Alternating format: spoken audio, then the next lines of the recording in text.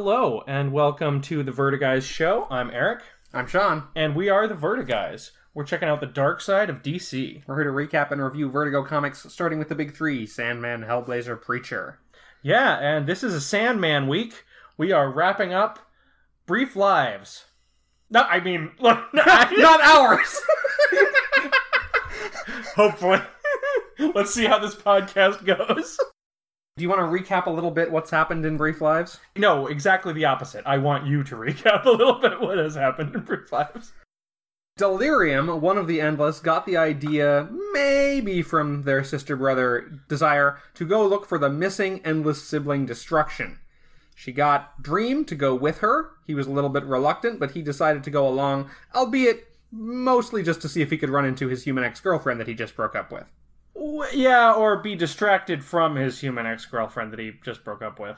Right, so he went along and was kind of acerbic about the whole thing, but then it turned out that all of the people that they found, all of Destruction's old friends, were being blown up or otherwise killed, and he decided to end the journey for that reason, which caused Delirium to be very depressed, but he went to her realm and apologized for being mean and agreed to finish the journey with her. Because death made him. Yeah, that's right. Yeah, that's it. And I guess we have seen Destruction. He's hanging out in a pretty nice house and making art. Yeah. With his talking dog, Barnabas. Yeah, and that is where we find him at the beginning of issue 7. Chapter 7. It's issue 47. But first, let's talk about this cover. So, Sandman number 47 is written by Neil Gaiman, pencils by Jill Thompson, inks by Vince Locke and Dick Giordano, colors by Daniel Vazzo, and the cover by Dave McKeon. And the next two issues that we're going to cover in this episode are the same crew, minus Dick Giordano. Right. No Dick Giordano. No Dick in those issues. Well, Morpheus is still in them. Hey-o! So on the cover here we have, at the top, there's a heart, the organ, not the symbol, and it is adorned with a number of titles. Below that, there's a Picasso-esque Morpheus. Footnote, I'm not really an art studies major. It's very possible that this Morpheus looks more like somebody else's work. I'm saying Picasso. He's holding up a cube, which has a drawing of a city inside, and the backdrop behind these images is a map. Yeah, there's also an eye, and maybe a paramecium? Some kind of a creature, yeah. Out of all the titles, the one I chose was Where All Mazes Meet. Not a bad choice. So as you mentioned, we open on Destruction. Returning home to his little villa here, he's been shopping for food. Barnabas the dog is simultaneously contemptuous and really excited about the food. Dogs, man. Right. Contemptuous talking pet dogs. There's no pleasing them. And we get the title, one of the titles is Cooking Considered as One of the Fine Arts, and that is his aim here. Right, Barnabas asks what he bought food for. We know from all the way back in Sandman number 1 that Endless don't need to eat, although they do get hungry if they don't. Oh, yeah, he ate that fried chicken. Yeah, he was really into that fried chicken after he had been imprisoned for 70 years. Yeah, who wouldn't be? Yeah, so Destruction is cooking as one of the fine arts. Barnabas wonders if he's going to get some of that food, and starts mocking a sculpture that Destruction had made. Yeah, he's sort of mocking Destruction's whole artistic impulse. He says, I have no desire to ruin a perfectly good piece of marble. Dogs have more sense. We don't make fools of ourselves like you do. Yeah, we actually see the sculpture in the next panel. It's of a woman, and it looks pretty bad. Yeah, at least it's very abstract. Destruction gives Barnabas a piece of chocolate, which I guess that's probably okay, because he's not really entirely a dog, and he's definitely at least somewhat immortal. You know what this reminds me of? It's actually not that good of an episode, but in the first West Wing episode where Josh meets Amy Gardner, okay, and she has balloon animals around her office, okay, and he's like, are they abstract? And she's like, I'm a beginner. Okay. Anyway, I thought this was a fun bit, because Barnabas is like, hey, that was fun. Can we do it again? Please? Come on, please? It's like, he's able to talk, but he's still a dog. Right. Oh, it's kind of like Brian on Family Guy. Right, yeah, before that. Do you want the ball? Yes, I would like it, please. Or kind of the same joke as Doug the dog from Up. It's like, he can talk, but he's still a dog, right. Mentally. Yeah. And of course, what a dog would say is, that game was fun, let's play it again. Right. Destruction kicks him out of the kitchen. A culinary artist needs genius, inspiration, and a dog-free kitchen. So you'll settle for 1 out of 3, huh?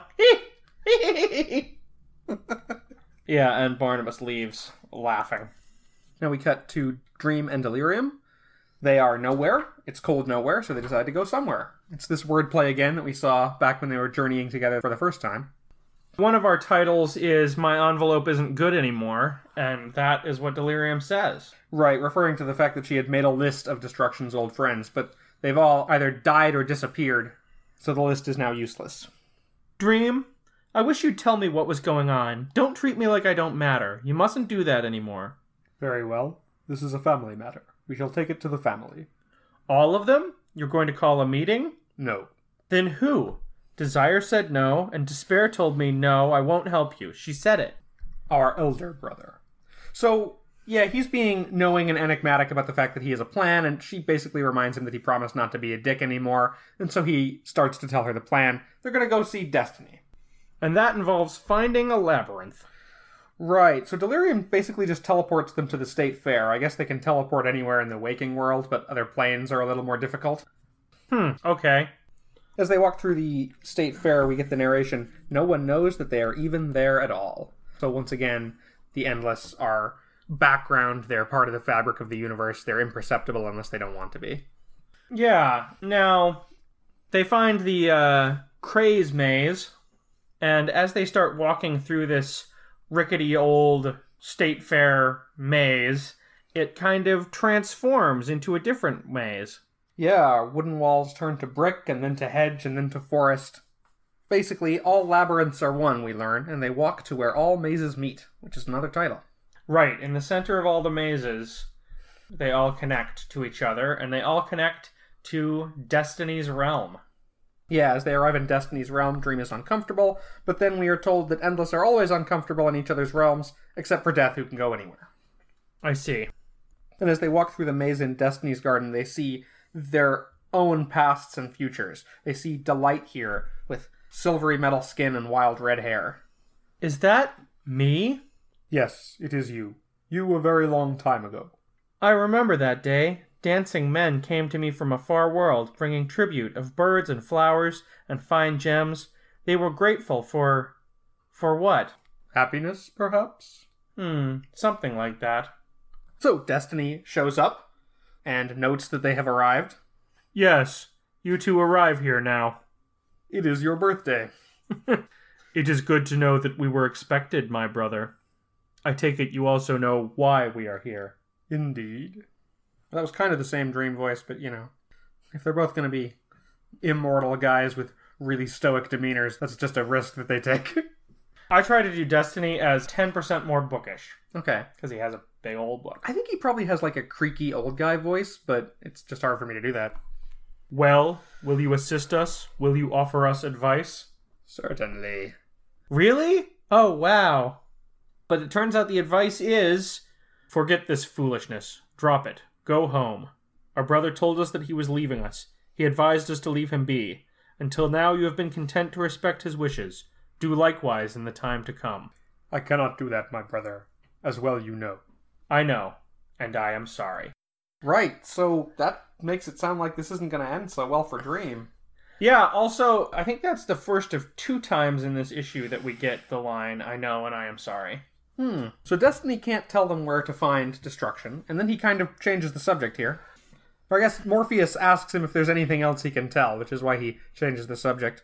She does not love you, and truly she never did. She will not change her mind, no matter how long nor how deeply you wish that this were the case. You will see her but one more time, long after all this is over, and the outcome of that meeting will not be satisfactory for either of you. I did not wish to be told that. You asked me to tell you what you needed to know, not what you wished to hear. So Destiny reminds them of something that they've kept hearing over the last couple issues. What they need is an oracle. Specifically the one that occurred to Dream during his meeting with Bast, although he didn't say anything. And this is where we get the big reveal that we've been dancing around. An oracle can't tell them about the Endless family, unless he is of the family. Yeah, and we'll find out who that is in a couple of pages. Or did you already say? I haven't said. Good. Although it's someone that we've seen and wondered what he was doing in this story. Yes. We get a nice bit here about how Dream is the prince of all those symbols and shapes that mean other than what they seem, of metaphor and illusion. Destiny's dominion is that which is, actions and consequences and paths. And he says, I can neither live your life for you nor shoulder your responsibilities, which I think is another line that comes back. Yeah, well, it's certainly reminiscent of dialogue that we've heard before, anyway. So Delirium has wandered off to sit on the plinth of her own statue in the garden, which I thought was pretty cool. And then she comes back asking what Destiny told Dream. He's sort of fallen to his knees in horror at the information that he's been given. Yeah, he's crying. And she's basically upset with Destiny for having told him this information, either because it's made him upset or because it's put him on a bad path. And she becomes unusually serious and collected here. She's also hovering above the ground. Yeah, her speech bubbles are all in one color, different colors each time, but one color, and her lettering is now consistent in size and capitalization, as she confronts Destiny here. There are things not in your book. There are paths outside this garden. You would do well to remember that. Coins have two sides. Destruction told us that when he told us he was leaving, but I knew it already. You did too. Now she goes to Dream, he's sort of curled up on the floor. Please get up. I don't know how much longer I can be like this. It hurts very muchly. Right. Both of her eyes are the same color. She's just much more... I think the word Destiny used was collected. But, yeah, she's being very rational, and it hurts her to be like that. Yeah, she can, by an act of will, become sane temporarily. And she felt the need to do so, to yell at Destiny. And sort of to get Morpheus back on the path as well. If you're going to fall apart, then one of us has to keep this thing going. So, Morpheus regains his composure, and they leave to seek an oracle. After they leave, a gust of wind hits Destiny's book, and flips the pages to a chapter from 300 years ago. A family meeting when Destruction announced he was leaving. Destruction tells them he is leaving, that they are not to follow him, that they must no longer consider him one of them. Each sibling reacts in its fashion. Destiny watches Destiny, with perhaps some small approval, appear calm and unsurprised. Death says nothing. Dream blusters. Is that really Dream's normal way as to bluster? Desire smirks, as if Desire cherishes elegant secrets behind its tawny eyes. Despair pleads with him to reconsider, and Delirium, like Death, says nothing. She sips the wine of Destiny and makes a sudden face, as if it has unexpectedly become quite bitter. But the wine of Destiny is very fine. One of the titles we are given as Life as a Glass of Bitter Wine. Then other pages of Destiny's book flap in the wind, and we see a number of scenes. Dream, dressed for war and exhausted, returning, he is dragged off course. Is that right before he's imprisoned? Right. And we also have Death spends her mortal day walking under the hot sun with a young ox drover, who tells the little peasant girl his grand schemes and plans. Is this the first reference we get to Death's mortal day? It might be. Yeah, it has come out at some point, and I think we see this in other sources, in expanded universe materials on Death, that she spends a day mortal. Is it every year? Maybe every century or something. And there's also a scene we see here, perhaps in the past, perhaps in the future, of a confrontation between the Corinthian and Morpheus, but Morpheus is an all-white version of Morpheus instead of all black, and it looks like the throne room is in ruins. Yeah, and there's blood all over the throne, which the Corinthian is standing behind. Wonder where that story's going. Destiny stops the fluttering pages and turns back to the page for now. It was late afternoon when they reached the island. So, this oracle, is this someone you know? Yes. Is it someone I know, too? Yes. Oh. Is it somebody very old? No. Have you ever spent days and days making up flavors of ice cream that no one's ever eaten before? Like chicken and telephone ice cream? No. Why don't you want to see this person? Because I gave my word I would not. Who did you give your word to? To myself. And it's at this point that they are stopped by one of Orpheus's guardians. He tells them they better stay where they are, or he's going to shoot this tree. He tells them, stay where you are, the tree gets it. You can't kill a vegetable by shooting it in the head. So this is Chris's son. This is the one who needed a beating for being too easy to spot when he was guarding. And indeed, they did not notice him until this panel. Okay, now he's got the gun pointed at them. Yeah, he was just kind of bringing it around the tree at the time. It was a slice of time, you see, the panel was. He asks them how they got here, and they say that they walked, although Delirium adds, "But I'm a really good driver." And then he says, "One false move and I will shoot you." Delirium asks, "What's a false move? Is it very different from a real one?" Anyway, he calls for reinforcements, and Andros and Chris show up. Green mouse ice cream was the worst. I didn't like that at all. Delirium and Dream continue to explain, badly, how they got here. We walked the path. Yeah, Delirium describes their last several stops in the journey, and notably she says, "And it was one path," which calls back to a description of Destiny's Garden from earlier in the story, that the maze always appears to be one path in retrospect. Morpheus says he's here to see his son. They ask if he is Apollo. Right, Orpheus is supposed to be the son of Apollo, although Dream has noted that he and Apollo are friends, but not the same guy. I am your charge's father. Take me to him. There's also a mention here that each of them is hearing Dream speak in their own native language. Our Lord talked to me this morning. He warned me that today might prove an unusual day, says Andros. He did not say how unusual. So, Dream doesn't want to go into the temple, but he does. They spend a whole page on Dream doesn't want to go in, but he does. I have no desire to do this, my sister. I know. I'm sorry. That's the second I know, and I'm sorry. And we don't see what's going on in the temple. We do not see the conversation between Morpheus and Orpheus. Delirium waits outside, eating cherries by Joanna Constantine's grave. That's another full page. And Dream comes out. We have spoken. It is done. One of the titles is Cherries Are Counted. She's playing a game as she counts the cherries, going through various occupations. The number of cherries, I guess when she runs out, is the job that she ends up with. She ends up with kangaroo. Yeah, she's doing the same rhyme from Tinker Tailor Soldier Spy. Yeah. So, Delirium asks some questions about how the meeting went. Yes, the Oracle told Dream where to find their brother. Yes, it cost him dearly, but not yet. Dream has promised his son a boon. Is it a long way to where our brother is? No, not far. As they pass by, Dream conjures up and throws a white rose onto Joanna Constantine's grave. And he mentions that they've concluded the penultimate step in their journey. Delirium adds, and nobody else got killed or exploded or anything. Well, it's not going to be quite that easy.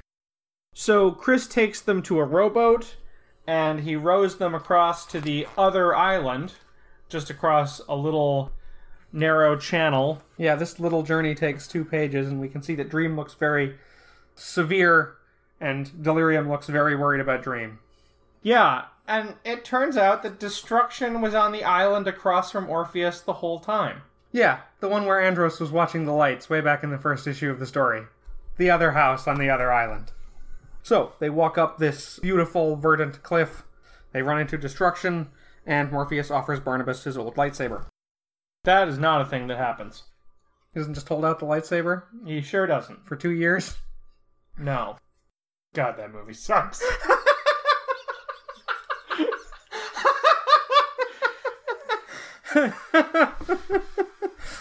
I live for that expression of, I get the joke, I'm just furious that you made it.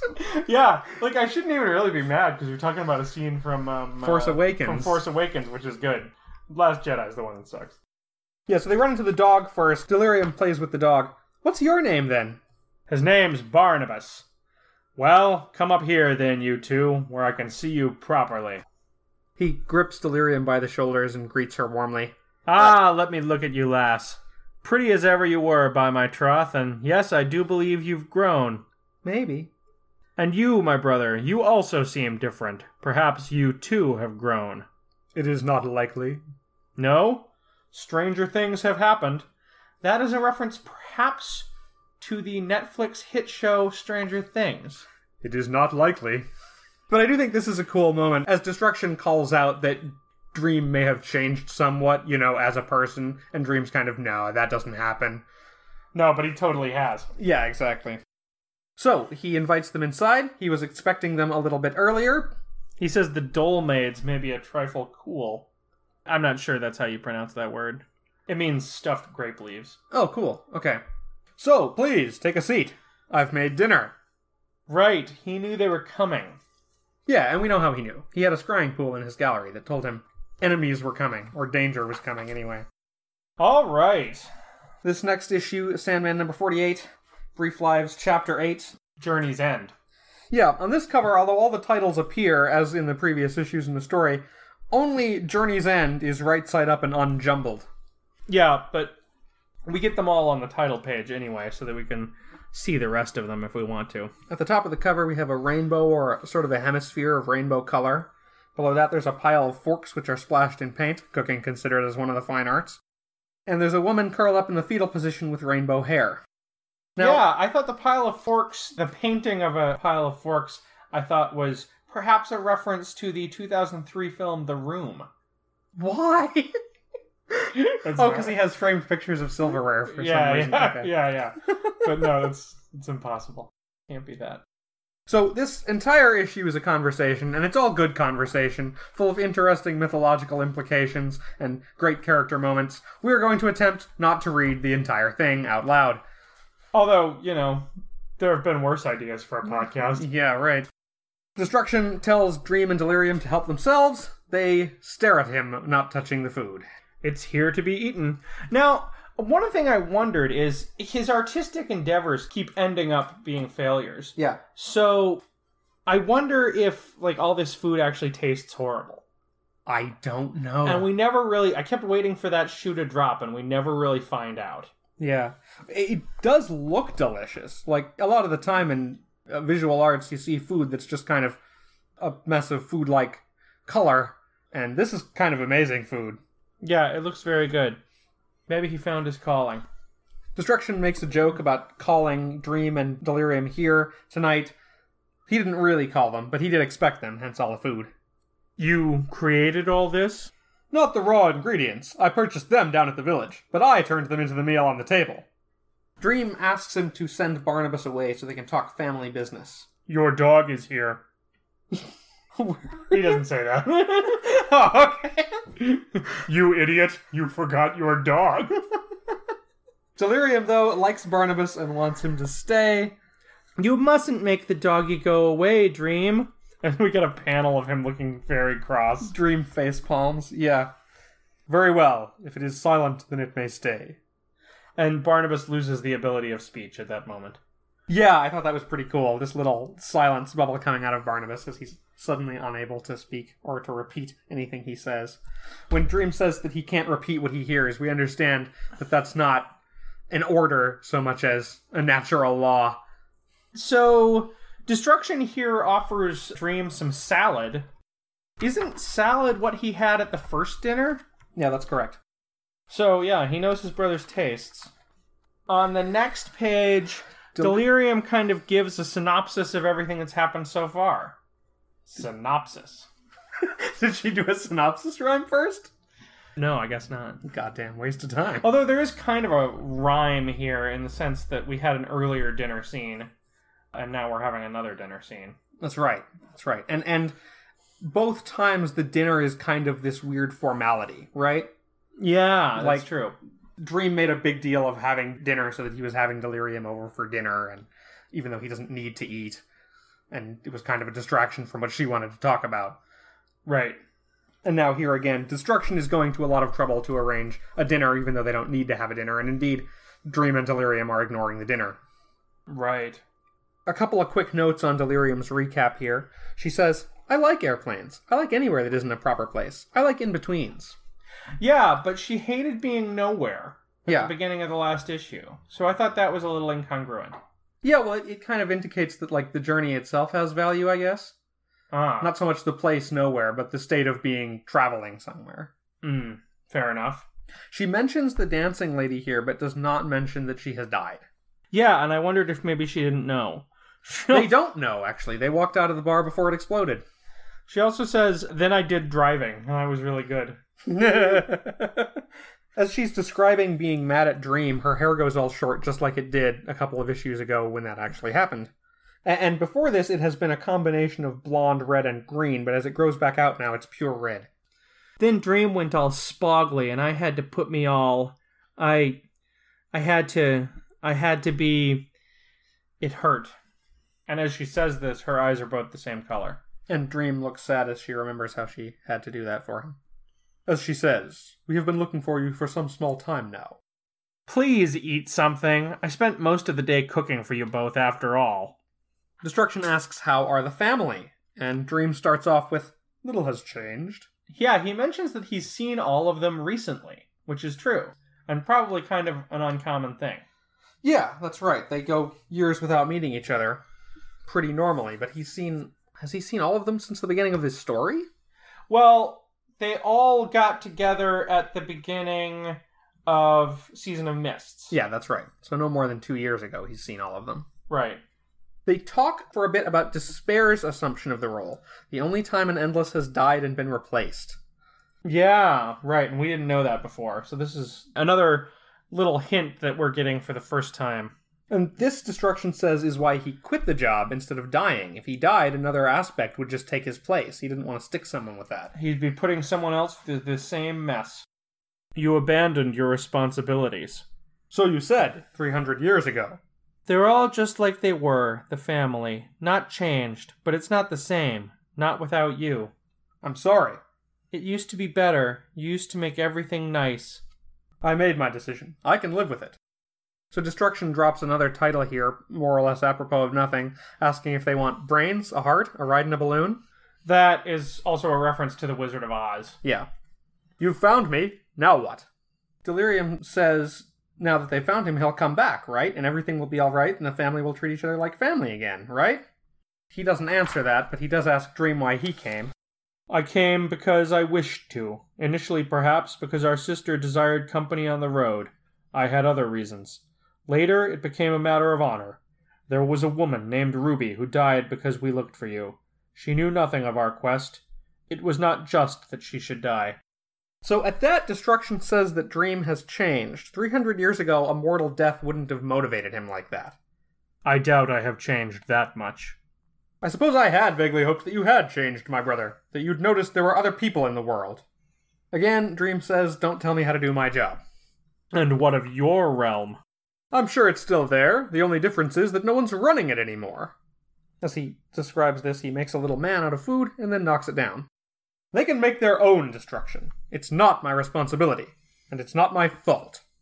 They ask where he's been all this time. He hasn't been on the island for 300 years, of course. He's been traveling as a mortal. Well, I should say disguised as a mortal. I don't think he's been, killable. Right.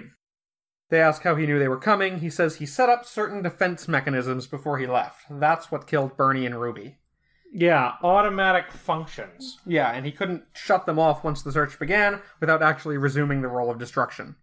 He also tells them there's a scrying pool out back. It tells me if anyone's looking for me. Dream points out that some of the people killed were his friends. One of them was once my lover. Oh, but you didn't know about her end, did you? That's Ishtar. So Destruction does know about what happened to Ishtar. So this is one of my favorite lines for some reason. He offers them Greek coffee. Don't drink the sludge at the bottom of the cup. Don't drink the cup either, just the coffee. Yeah, you gotta tell Delirium these things. He asks how they found him. They talk to Orpheus. Destruction says he liked Orpheus, thought about visiting him, but no, he's still family. But he's glad at least that this quest got Morpheus to talk to his son.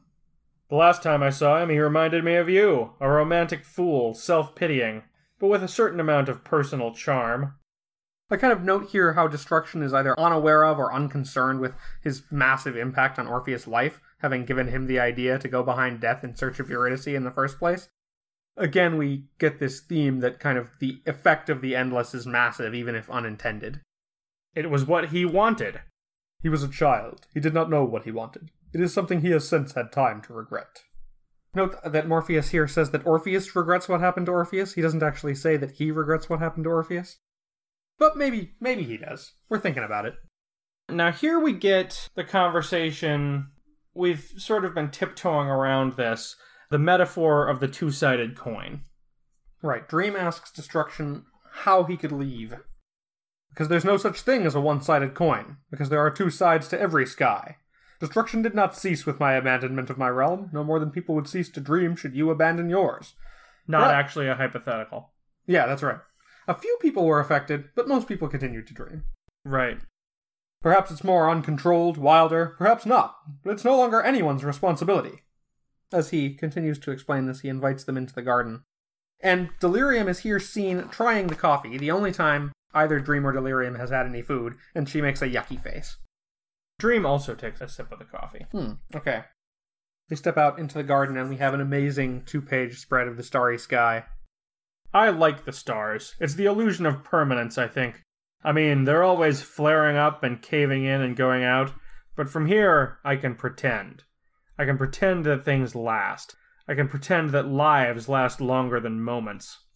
Gods come and gods go. Mortals flicker and flash and fade.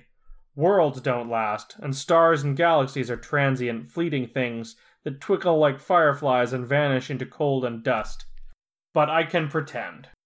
He asks if either of them ever just sit and think on all the places they've been and all the lives they've touched. Dream changes the subject back, though, to why he left. Delirium says, "He told you already, Dream, because there's no such thing as a one-sided coin." Destruction recalls a conversation he had with Death once, when he was feeling small and insignificant. Which is pretty funny, because he's, 1/7 of the base functions of the universe. Yeah, and also because he's a big, gigantic man. Yeah.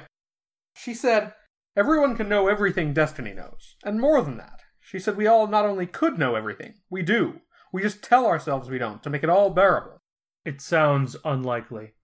So this ties into Delirium, who, as we've talked about, she's not sane and she knows things that Destiny doesn't know. There are things that you can't know and function. I want to point out, in their discussion of the constellations, they're completely different constellations than the ones we know. Right. The Diamond Girl, the Wreath of Bright Stars, the Crucible. There's an interesting idea here of these almighty beings playing at being mortals. It's like, it occurred to me that their limits and their sentience are kind of the same thing. If they were to acknowledge their omnipresence, then they wouldn't be beings, just functions. Yeah, and that's kind of what he says. They don't have responsibilities. The endless are merely patterns. The endless are ideas. The endless are wave functions. The endless are repeating motifs. Even our existences are brief and bounded. None of us will last longer than this version of the universe. Except our sister. So we suppose. That's, I assume, Death, who has to actually close up the universe at the end. Right. Delirium asks him if he's going to return. He apologizes to her, but he says, "Of course not." He also mentions here that the Endless have no right to play with human lives, to order their dreams and desires, which is a callback to The Doll's House, when Dream said something similar to Desire. Right. He starts talking about the two-sided coin again. Destruction is needed. Nothing new can exist without destroying the old. So destruction kind of defines creation. Our sister defines life, just as despair defines hope, or desire defines hatred, or as destiny defines freedom. And what do I define by this theory of yours? Reality, perhaps? Oh, he also says here, one cannot begin a new dream without abandoning the last. Delirium has apparently been considering his words here, as she says she couldn't leave her realm. It has all her things in it. It's where she keeps her stuff. Destruction says they've forced him to leave his comfortable life, to change, in effect, but at least they had this time together. He tells Delirium she was always his favorite, and he hopes her next change will be easier on her. He tells Dream there's no one like him, and he's changed more than he suspects. Once you are done here, then where will you go? There were matters left unfinished with my son. Dream, you left matters unfinished with your son some thousands of years ago. They head into the gallery, which Destruction realizes he's only kept out of habit or sentiment, and he gives Dream some advice. Remember what I did. Remember that I left. Remember how hard it was for me to leave, and that it was not your fault. I am not in the habit of forgetting things. Dream, my brother, you forget nothing you have interest in. You forget instantly those things you do not care to know. He goes around, vaporizing each of his sigils. He's decided not to have a gallery anymore. He needs the sword, which is his sigil, and the scrying pool, and he packs them up in a hobo's sack, but the rest will just cease to exist. He gave Dream some advice, so he asks what can he give Delirium? Maybe you could come and stay in my realm. You can live there with me, and you can make me laugh, and I'll do you little dances, and you won't, will you? No. But instead, he gives her Barnabas, so she'll have some company. I can't look after a doggy. You misheard him. I get to look after you. Yeah, as a dog, he apparently can't survive where Destruction's headed anyway. So now he's Delirium's dog.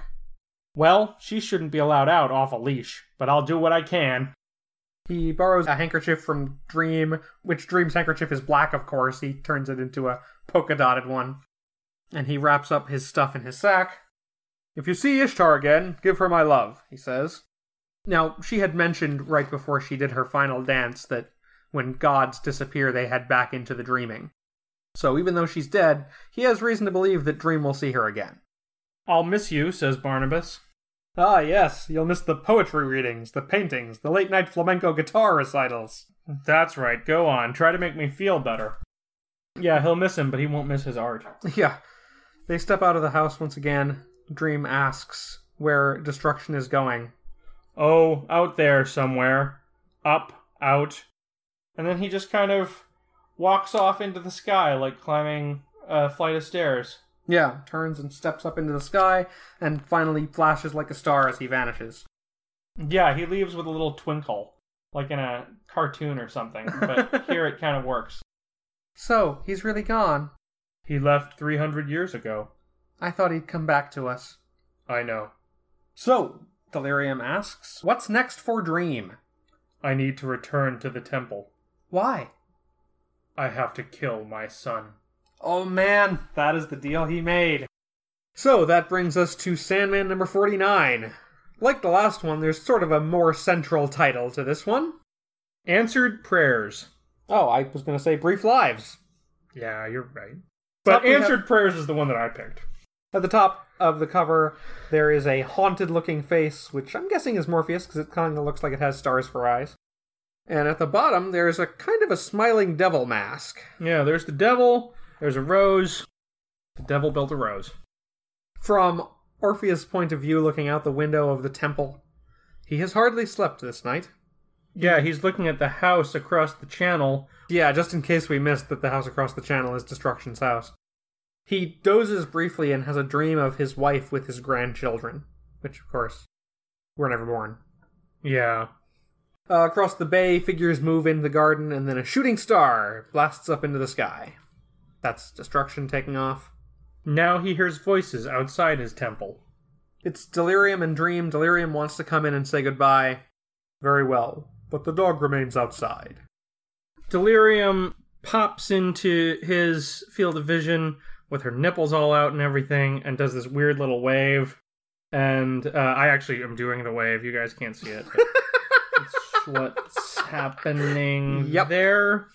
And then she leaves, and Morpheus comes in and apologizes for the intrusion.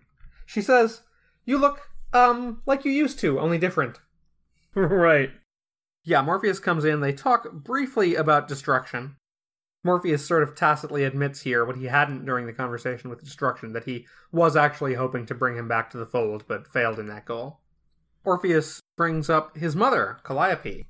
Father, Mother came to me last year. She said that she had been imprisoned. She had. And that you had freed her. Yes. You have changed since the old days. I doubt it. And Calliope said that he had changed, and he didn't believe it when he freed her. Yeah, and Destruction said the same thing last issue, and he didn't believe it then either. Yeah, so he's in pretty big denial over having changed somewhat, but he is a fairly different guy from the one who went into that crystal cell 70 years ago. I am so scared. It's strange. For many thousand years I have prayed for death. I have prayed to all the gods for peace and relief, and I have prayed for an ending. He recalls Morpheus' last words to him. He recalls accurately Morpheus' last words from the Sandman special. Your life is your own, your death likewise, always and forever your own. Farewell, we shall not meet again. I believe I said something like that, yes. Those were your exact words. I have had plenty of time to think on them. I should have died long ago. Perhaps. Father? Yes? I wish that things had been otherwise. Father, I am ready. So Dream picks up Orpheus's head, which is all, of course, that's left. He kisses him on the forehead, and then he strikes him somehow, and we see the symbol of death. Yeah, we see this in silhouette as he seems to drive his hand into Orpheus's skull. And then a panel containing the Ankh of Death, and then Orpheus is dead, and his father's hand is bloody, though we see no visible wound. Right. Morpheus closes his son's eyes and stands in the arch alone. It's actually a great panel. He's leaning against the arch here, like, just kind of overcome with sadness. Morpheus walks through the garden, blood drips from his hand, and red flowers spring up where it lands. You did it, didn't you? Morpheus reiterates his own words from so long ago. It was what he wanted. His life and death were always his own. If I could have lived his life for him, my sister, what then? I mentioned earlier that I can't live your life for you would come back, and there it is. Yeah. I told him many things when he was young, if he had listened, but he did not listen. You killed him. No. He died long ago, when the Sisters of the Frenzy tore his body to shreds and threw his head into the Hebrus. He died before that, on the night of his wedding, perhaps, or when destruction sent him to see our sister, or in the underworld. This is Despair. She asks about destruction. Delirium says she's not worried about him anymore, although now she's worried about Dream. You need not worry for me. Our journey is over. All debts are paid. Good day to you also, sister. Our brother, did he mention me? He spoke fondly of you, sister. Oh, good. He wasn't wearing his beard anymore either. I liked the beard. Morpheus bows. My sisters, Messire Barnabas, I will take my leave of you all now. Delirium thanks Dream for going on this journey with her, and it looks like she might be about to hug him, but before she can, he's just gone. Yeah, she also admits that she couldn't have done it on her own. She kept saying earlier that she could if she wanted to. Yeah, that's right. Despair notes that the priests are soon going to see what's become of their charge. It sounds like she's kind of interested in the priests finding out that they don't have a job anymore. Yeah, they're going to be despairing. She kind of wishes that she had been the one to accompany Delirium on this journey, but Delirium reminds her that when asked, she just said, so. Delirium's maybe being a little bit snarky here. She grabs Barnabas and disappears to her realm. Come on, doggy. We're going to my place. It's very interesting. You'll like it, unless maybe you don't. Before Despair disappears, she plucks 2 little red flowers from the trail that Morpheus has left. And when she enters the realm of Despair, the world behind mirrors, she gives that flower to the person waiting there. It's Desire. So, the child is dead. Yes. And destruction has gone for good? Yes. And Dream? I don't know. It could have been worse. They could have dragged our sister and Destiny into the mess. It's strange, my twin. I thought I'd be delighted to see this day. He's humiliated me, he's been rude and boorish, he's stuffy and stupid and thinks he knows everything, and there's just something about him that gets on my nerves. But I can't help feeling sorry for him. Despair goes on. You know, I swore an oath once. I swore I would make him spill family blood, and now he has. I should be triumphant. It was not of your doing. True, but it was what I wanted. So, you're happy? No, I'm scared. So am I. So, yeah, Despair's long-term plan has come to pass, that Morpheus has spilled family blood, and we don't know what the consequences are yet. Yeah. But he will certainly face them. Yeah, only that now Desire and Despair are afraid of what they've unleashed. There's an interesting parallel here, too. We talked before with regard to Delirium about how the passage of time spoils delight. When she became aware of the passage of time, she became Delirium. And indeed, Desire's plan here, in the time it has taken to come to pass, its delight is spoiled. Oh, yeah, that's an interesting point. And again, we touch on the fact that Desire can want, but can't really find fulfillment. And there's a parallel, too, to Orpheus. Desire, like Orpheus, is scared now that it stands to get exactly what it's wanted for so long. Back in the dreaming. There are 2 gates at the entrance to the true dreaming. The Lord of Dreams set them there himself a long time ago. There were 3 gods, or so the tale went, who wished to rule in Dream's domain, who planned to feed on dreams and take all the power of dreams for their own. From the skull and from the spine of the oldest, Dream created his helm. From the tusks of the middle god, he carved a gate through which the commonality of dreams could travel, all the falsehoods and hopes and fears. And from the horns of the youngest, he carved a gate that he reserved for true dreams. This is because he had some little regard for her, and had, perhaps, in some small measure, regretted the course of action he had found necessary. But all this was long ago, and the truth of it all has not been told on this world. We see here Morpheus standing before the Gate of Horn, and it looks awesome. This kind of crazy, kaleidoscopic, ephemeral butterfly wing gate with these screaming eddies of dream pouring around it. Yeah, and it's through this gate of true dreams that he speaks to Andros. Yes, a dream which Andros will remember on waking. He tells Andros that the priesthood's responsibilities are at an end. He asks that they bury Orpheus. When that is done, your task will be over. Your duties will be at an end. If you wish, you may stay at the temple, or do whatever you may wish. I want to point out that on this page, and for the next several pages, Dream's hands are always either cast in shadow or hidden in his coat. He now approaches another gate. This is apparently the entrance to the palace, as the 3 guards are here, although the gate is just a low stone door and the guardians are reliefs carved upon it.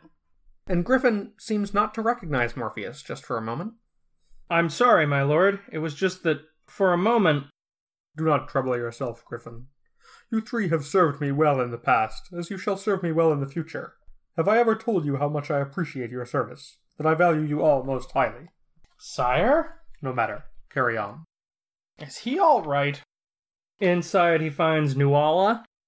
Yeah, and he's being nice to Nuala, which really throws her off her guard.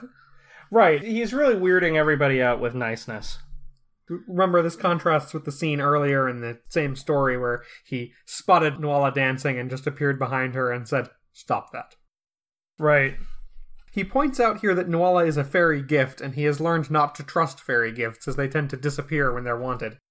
I cannot help what I am. No? Have your journeyings gone well, sir?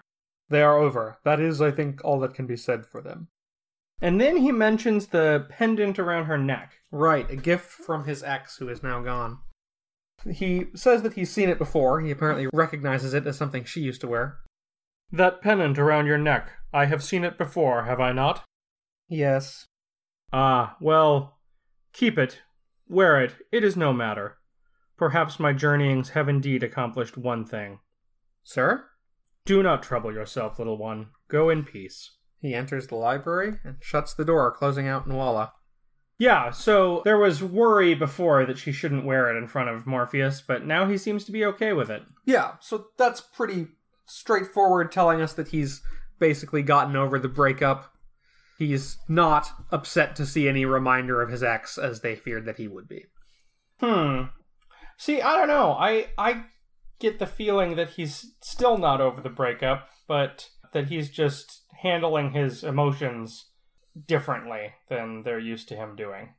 He's not as temperamental, perhaps. I don't know if that's going to last, or if that's just a side effect of the slightly shell-shocked state that he's in. In the library, he finds Lucian. He tells Lucian that he's back, and he doesn't want to be disturbed for the rest of the day. He'll resume his duties tomorrow. I have neglected them long enough, and I have responsibilities here, after all. I have many responsibilities. He's sort of denying what Destruction told him. Right. Insisting to himself that he is needed. He tells Lucian that Ishtar is in the dreaming on her way beyond, and that he has a message for her, so he has to pass on Destruction's words that he did love her. He also says, "There are some who have aided me on my journey. Pharamond, the Lady Bast, a dead human named Ruby, and others. They must be suitably rewarded." And he asks that messengers be sent to the aldermen and Attain, who had gone into hiding, to let them know that they can return to their lives now. That Destruction's fail-safes are out of the way. With that, he leaves the library. And coming in after him is Merv Pumpkinhead. Hey, Lush, where do you want this stuff? It's mostly guidebooks to countries and cities that never existed. Junk like that. I want to point out that in the stack of guidebooks to countries that don't exist, there is one labeled Kadath, and another One Night in Baghdad. Baghdad is a real place, of course. What's Kadath? The Dream Quest of Unknown Kadath is a Lovecraft story. I see. I just like Lush's response. Ah, yes, the Crypto Geographica. He instructs Merv to take them to a new annex, and Merv complains about having to work. They have a conversation here about Morpheus being back. No more rain, at least, it looks like. Well, not so fast. One little thing goes wrong, and he acts like the sky is falling. Like he accidentally put up one little forest where he was maybe expecting a laundry room, and all of a sudden he's acting like it's a matter of life and death. Real life. That's what guys like him never have to face up to. Real life. Morpheus enters his private chambers, which are beautifully and starkly white. Yeah, and we get a page here of him washing his hands, which are still bloody. Yes, that's right. He takes off his coat, and we can now see that his arm is still covered in blood up to the elbow. He pours water in a bowl, he washes his hand. Actually, there's one panel here where you can kind of see that both hands are bloody. That's true. Anyway, after he washes his hands, he pokes the bloody bowl, and the image of Orpheus appears. And it replays the conversation that they had in the Sandman special. How Orpheus should have gone to Eurydice's funeral. She is dead. You are alive. So live. He repeats those words to himself. So live, he says as a tear runs down his cheek. And now he climbs the stairs. He sits down in a big chair, and the rain is pouring down behind him. And we can see that he's still very sad. He throws a hand over his face. Lovely work with posture and facial expressions here from Jill Thompson. Yeah, this is just a great piece of art. I think that I have already posted it once as the image for an earlier issue in this story arc. Oh yeah, this was my image for the breaking up is hard to do tweet. Oh yeah. Which was my hook for part 1. Yeah, and you can argue that there's a little bit of a deliberate contrast there between the sadness that he felt over losing his ex and the despair that he's fallen into now. Over having to kill his son. Yeah. Yeah. One is perhaps a little bit more performative. Hard to say. That brings us to an epilogue of sorts. Yeah, we get some updates on various people that we encountered throughout the story. Now, this is a woman named Mary Canby. She is the homeless woman who was sitting in the alcove with Delirium at the very beginning. We thought that was Mad Hetty. I'm not sure if it's not, or if Mad Hetty's name is Mary Canby. Good question. She's sitting in a graveyard surrounded by bottles. She found a 20-pound note in a rubbish bin this afternoon and has spent the evening drinking her way through it. As she finishes each bottle, she throws it at a gravestone and listens to it smash. After a while, she begins to cry. Then we cut to Chloe Russell, the little girl that Morpheus talked to on the plane. She's thinking about a boy who divorced his mother. She has a new cat, because her mom's latest boyfriend ran over the old one with a car. He replaced it that afternoon with a pedigreed Persian kitten, fresh from the pet shop, and seemed surprised that Chloe was not delighted. She's just kind of gently dissatisfied with her lot in life. Meanwhile, Danny Capax is burning his father's old things. It doesn't matter anymore who else his father was. He isn't burning everything. Danny slid a couple of blank passports into his back pocket. You'll never know when you need to be someone else. Tom Flaherty, the cop. This is the cop who stopped Delirium on the road. He is in a mental hospital as he feels bugs crawling all over him at all times. He does not dare to open his mouth to scream. There are flies and things like flies swarming over his lips, probing and buzzing and kissing. Feeling the kiss of Delirium, sort of? And here's Tiffany, the dancer, the sole survivor of the Suffragette City strip club. Tiffany sits in the leather chair and tells the studio audience how she found her new life, how the Palace of Sin was destroyed, kind of like Sodom and Gomorrah, interjects the show's host, and of the angel who appeared to her and gave her an Armani jacket to cover her nakedness and told her that she was saved. Everybody claps. Tiffany glows. Then we cut to Eyeball McGee, who, of course, they met in the hotel fire. Eyeball McGee was the fireman. Eyeball McGee's parents are slightly weird. No, here we are cutting inside the eye of Desire, or more accurately, inside the eye of the Threshold, Desire's fortress, which is shaped like a giant desire. And there's a note here that Desire would be amused to hear itself described as an angel. Desire's thoughts are private. It holds a small red flower very tightly. Back on the island, Andros is digging the grave, leaning on his shovel to catch his breath. It says his chest hurts and he finds it hard to catch his breath. They put Orpheus's head into the grave. Andros wonders if he's in Elysium with Eurydice, or returned to the darkness, or just at rest.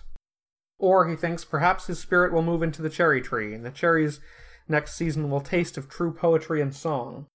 And when Andros tastes them, he will feel young again. No. Andros knows he will not live to see the tree blossom again. It is going to be a beautiful day. Alright, so that was Brief Lives. Man, that was good comics. Yeah, it was a pretty good story.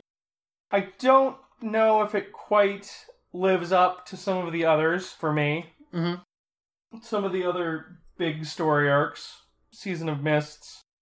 Okay. Doll's House. Right. But it was much less kind of plot-driven. Okay, yeah. And more just kind of tonal, you know? Okay, yeah. Yeah, it certainly took its time. It's kind of meandering, and that's partially a reflection of the actual length of the story, and partially that it basically has a meandering tone, that a lot of it is the journey for the journey's sake and the personalities interacting with each other. Yeah, you have a lot of conversations for conversation's sake in here. Yeah, and this is, as I've mentioned, it's kind of the story that's the most driven by the personalities and characters of the Endless. Right. We should talk a little bit about the concept of brief lives, I guess. Well, yeah, it's all summed up on that couple of pages where they're in the garden with Destruction before he walks off into the sky. Everything's fleeting, everything's temporary. The stars give the illusion of permanence, but nothing is permanent, not even the universe. Yeah. For the Endless, even the lifetimes of gods are insignificant, but even the lives of the Endless are bounded. Right. And much is made throughout the story arc of the impacts, large and small, that the Endless have on people that they encounter, as emphasized by that last couple of pages, in which we see all of the people that they bumped into. Yeah, it turns out well for almost none of them. Yeah, I think Chloe Russell is doing okay. Yeah, Chloe Russell is sort of melancholy, but about something unrelated. Yeah, it seems that for most of them, life goes on. Right. I feel like we're maybe supposed to get the impression that Tiffany somehow has exactly what she wanted and that she's on TV telling her story. Right. Yeah, she gets to be famous, but not in like a sexualized way. Yeah. And Despair was kind of interested in what would happen to the priests after they lost Orpheus, but it doesn't seem like they're despairing. It seems like Andros finds meaning and purpose in having been Orpheus's minder, even though the job is over. Yeah, I think maybe they would have been despairing if not for the fact that they got that dream communication from Dream. Right, telling them that their purpose was at an end and that was fine, essentially. Andros' last line here basically accepts mortality, realizes that he's not going to make it another year, but today is a beautiful day. Right, and yeah, and that kind of puts a period on the whole idea of brief lives. Right. And Orpheus' life, which went on far too long, is ended, but that's not a source of sadness or despair, at least not for him and not for Andros. Morpheus is obviously wrecked. Yeah. And there's probably a couple of different levels that we can talk about there. I mean, there's the loss of his son, of course, but there's also the realization that he was wrong all those thousands of years ago, or having to admit that he was wrong all those thousands of years ago.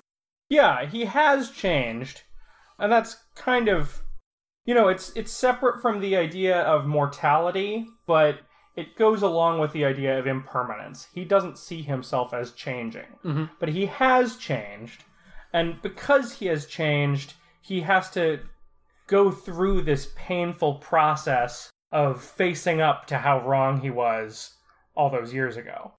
Yeah, and that's something that we've seen kind of over and over in this series. You could say that large parts of the series are basically Morpheus going around fixing things. Fixing things that he did wrong a long time ago. Right. Season of Mists is another example, as he has to fetch Nada out of hell. Yeah, that's how it starts. But yeah, in terms of plot, I definitely don't think it satisfies in the same way that some of the really plot-heavy story arcs do. It doesn't have perhaps the same fairy tale feel, the same mythical feel of telling, like, an immortal story. Especially, like, the kind of mythic qualities of Game of You. But yeah, it's an interesting one. It's emotionally very accomplished writing. And even though we've kind of just passed the halfway point of the series, well, 12 issues ago now, but with Morpheus having spilled family blood, this begins to feel like the beginning of the end. Yeah. So, what's next? In our next Sandman episode, we will celebrate Ramadan. That's issue 50, right? That's right. But first, join us next week as we say goodbye to Jamie Delano and John Constantine encounters the Magus. Vertiguys is written and hosted by me and Sean. Our music is by Kelly Joyce Fielder. Sean produces the show, and I handle social media. If you like our show, you should check out our website. Vertiguys.blueberry.com. We've got lots more episodes, plus show notes on every episode. You can get in touch with us via email, vertiguys@gmail.com. or on Twitter at Vertiguys. You can reach me at BlankCastSean. If you'd like to leave us a positive review on whatever podcast software you use, we'd very much appreciate that, and it would help spread the word about Vertiguys. We also are in the habit of giving shout-outs for positive reviews. But as always, thanks for listening. Thanks for listening, everybody. And I know that it's not easy to be calm when you found something going on. But take your time, think a lot. Why, think of everything you've got, for you will still be here tomorrow, but your dreams may not.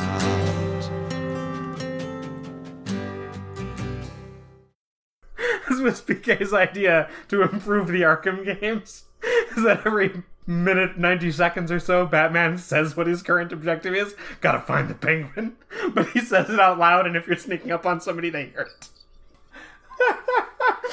I don't know. Do the Arkham games need improvement? It seems like they were fine, and then, they fixed them. I think by improvement, he meant that it would make people mad. Oh, I see. This is pure Schadenfreude.